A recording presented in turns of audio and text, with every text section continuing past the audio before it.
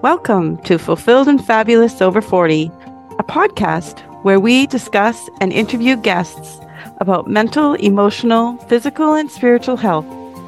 Learn what it means to keep growing personally with a God-centered outlook on life's opportunities and challenges after 40. Now, here are your hosts, life coach Norma Simons and Carrie Alamirsch.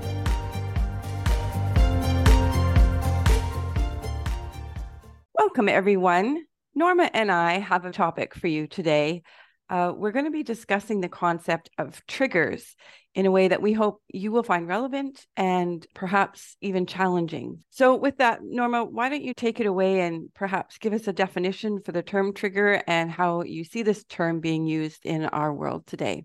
Okay. Hi. Yes. Thank you, Carrie. Hi, everyone. I'm so glad to be back today. Yes, I think this triggers is an interesting one. To kick off, let me give you my definition of a trigger. I think the best to describe a trigger is to know that it's any event or situation or circumstances that I experience in my life, and I use it to create an emotion, something like frustration or anger or disappointment. It can be a whole list. So an example could be the way I, for instance, see my kids' clothing on the floor and I get mad. Or I'm at work and my boss is not giving me the promotion that I wanted and I feel self-doubt or I feel maybe disappointment. So it is something that I think is outside of my control. I think that life happens to me. So, and we want to just have a light conversation about these triggers today. It's not a trigger that comes up for us because of a past, maybe traumatic event that we experienced. These are those everyday situations that we experience.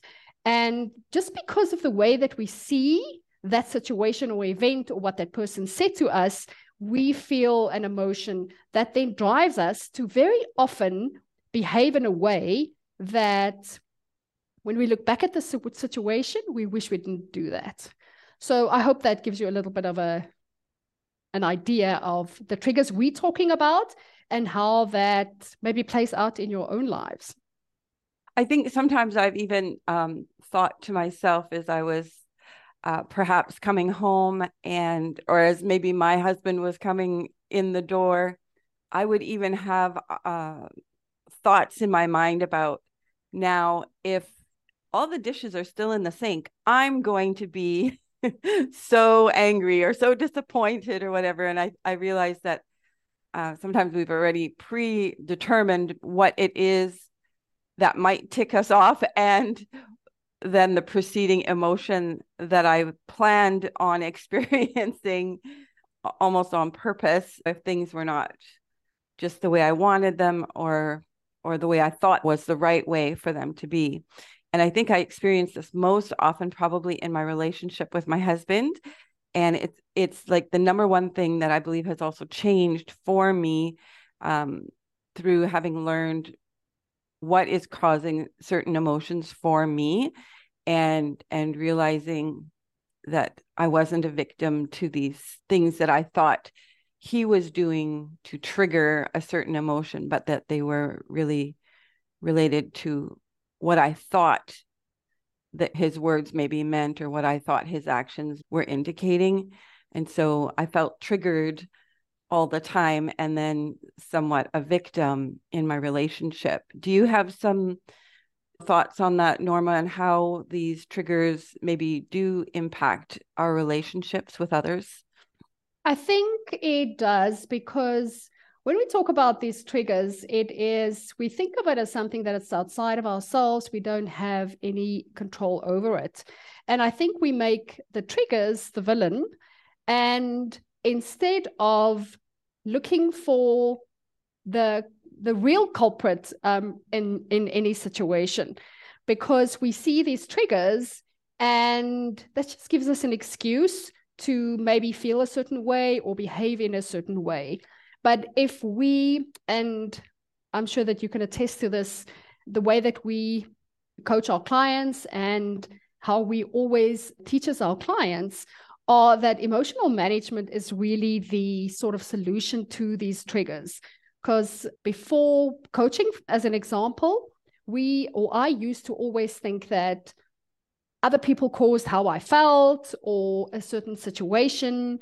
If someone like cuts me off in traffic, for instance, that is an excuse for me or a reason for me to feel bad the entire day. But then post learning all of these tools that we have obviously been using on ourselves and on our clients, I can now for sure say that these triggers are something that happens outside in our world, and we don't have control over what happens in the world, but we do have control about our own minds and what we do with that information. So maybe you can just tell us a little bit, Kerry, what do you think is our emotional responsibility, and how does that solve this problem of this villain triggers that we keep talking about? It's such a great feeling when you first start to realize that we have a responsibility for how we feel, and that it's not just a result of outside stimuli. So our emotions are always created by our thoughts.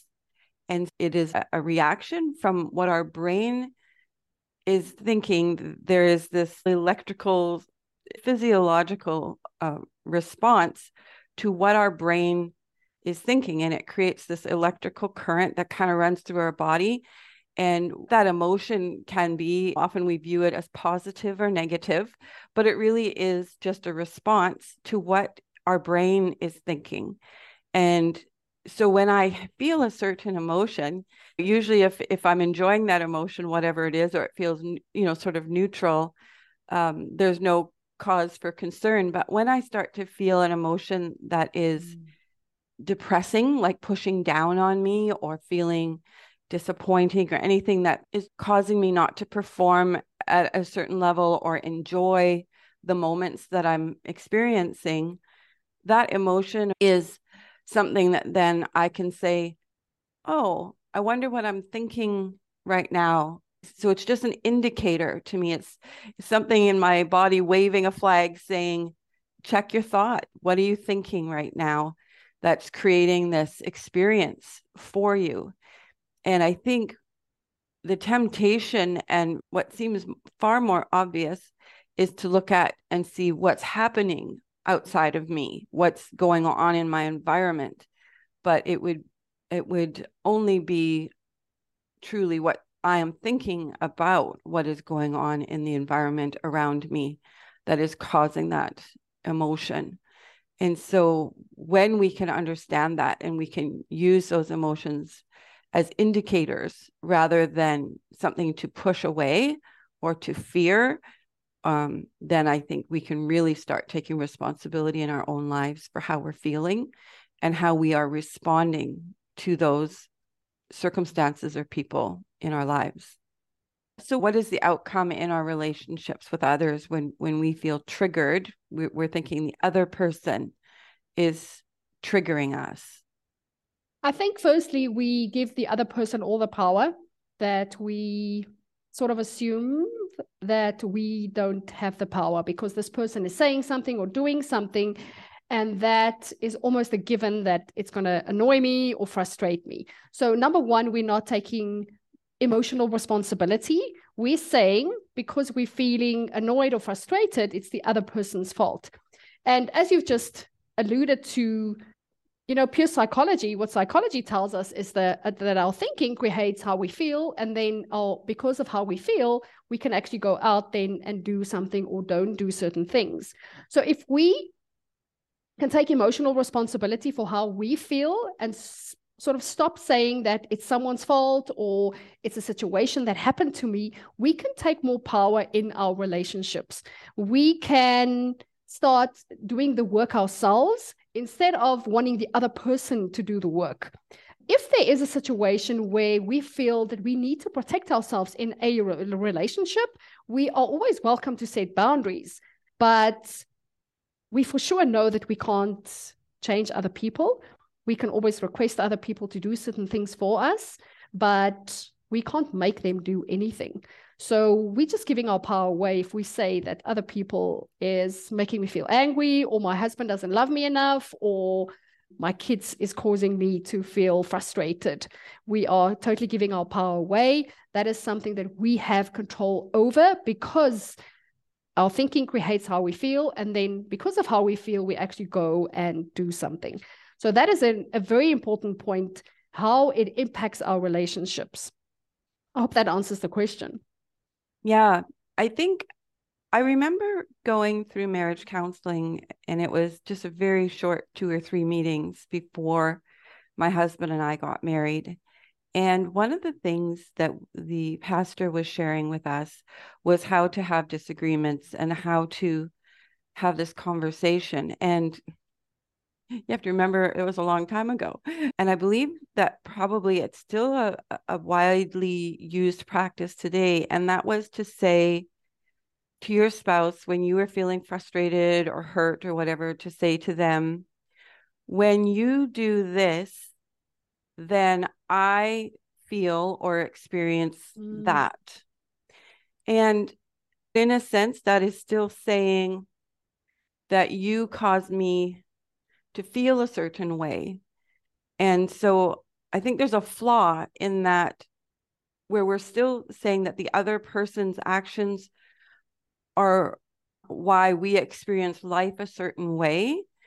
And so I had to unlearn some things, I think, for my relationship, and certainly for my own personal responsibility when it came to my emotions, that when he does whatever he does, then I think whatever I'm thinking causes me then to feel a certain way. And it has really changed how I can just let my husband be exactly who he is.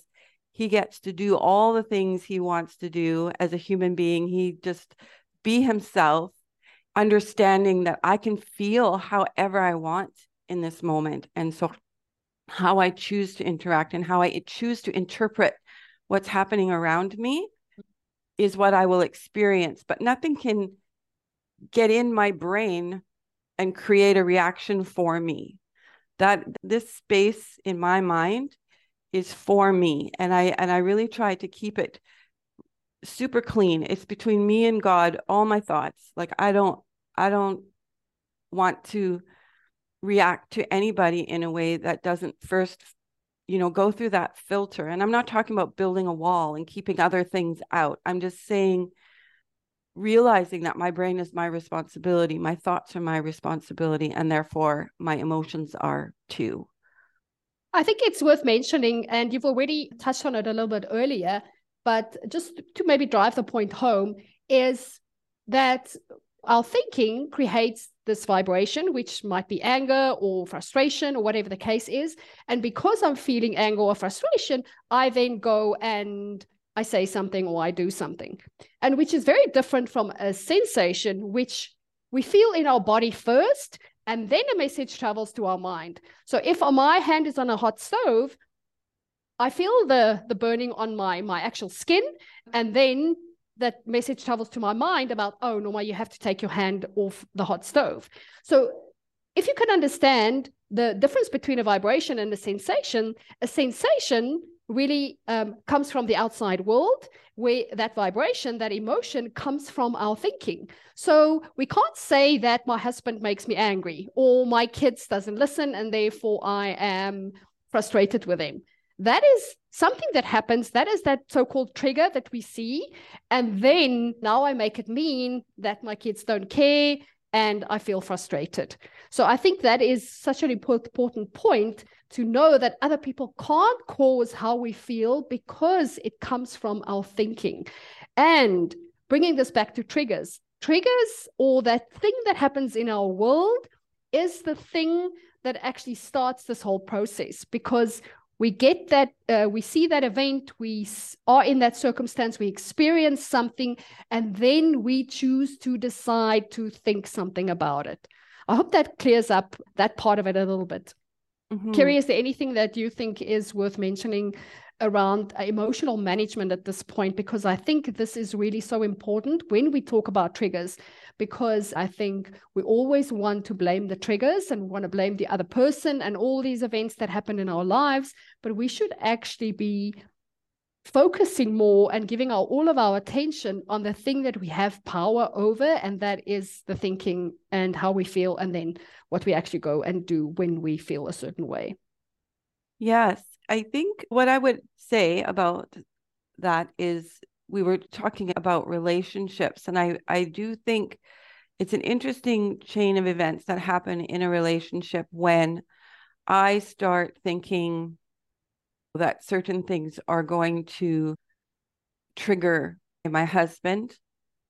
And so when I think triggers are things that I can somehow try to prevent or eliminate in my husband's life so that he will feel a certain way or be happier, I think it gets into this chain of everybody doing something, trying to cause the other person to react a different way. And so we're preventing triggering them, right? Or hoping that we don't maybe become triggered. And so if instead of walking on eggshells, trying not to trigger somebody else, if we could accept that somebody else might just get mad and that has really very little or nothing to do with me.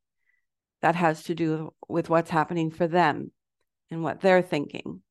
And so it's not only about me taking responsibility for my own emotions, but also recognizing that everyone is responsible for their emotions. And so I can stop trying to not accidentally trigger somebody. Now, and I know that goes down a whole different road, but just something to consider in a relationship, I think. Yes, I totally agree with you, Kerry. I think that we all have our own programming, our own beliefs, and we see the world through our own filters. So we can't ever, I mean, you can say the same thing to two different people, and the one would find it, maybe see it as a compliment, and the other person might see it as an insult. So the best we can do is show up as ourselves in the world and do things with the best intention, but we can't control what other people think and how they experience us and whatever we say. So for us to think that we have the power to control other people's feelings is maybe just as absurd as thinking that other people control how we feel.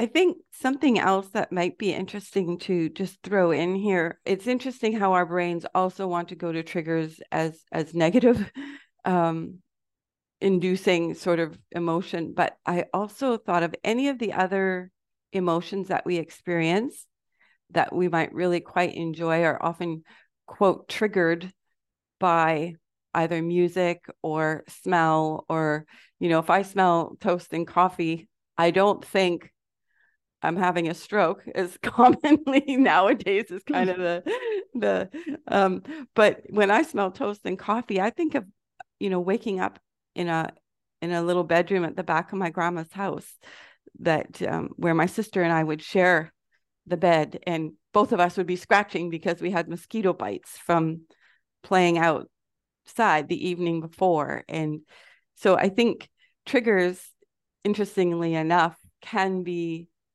really beautiful memory inducing sort of responses, that the idea is not to avoid triggers in our lives, but just to recognize, as you've said earlier, what they are, and then how we want to respond to that, to whatever thought is coming up, is all well within our control and choosing. And that is just always what's so important about, I think, the life coaching that we do.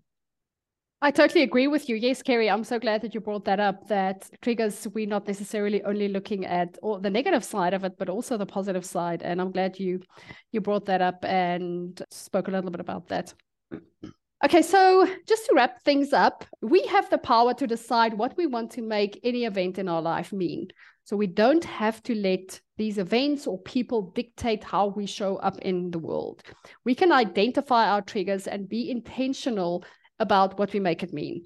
We have control over what we think and the energy or the attitude that we have, and then our behavior or our actions. So we have control over only ourselves. What we don't have control over is the outside world.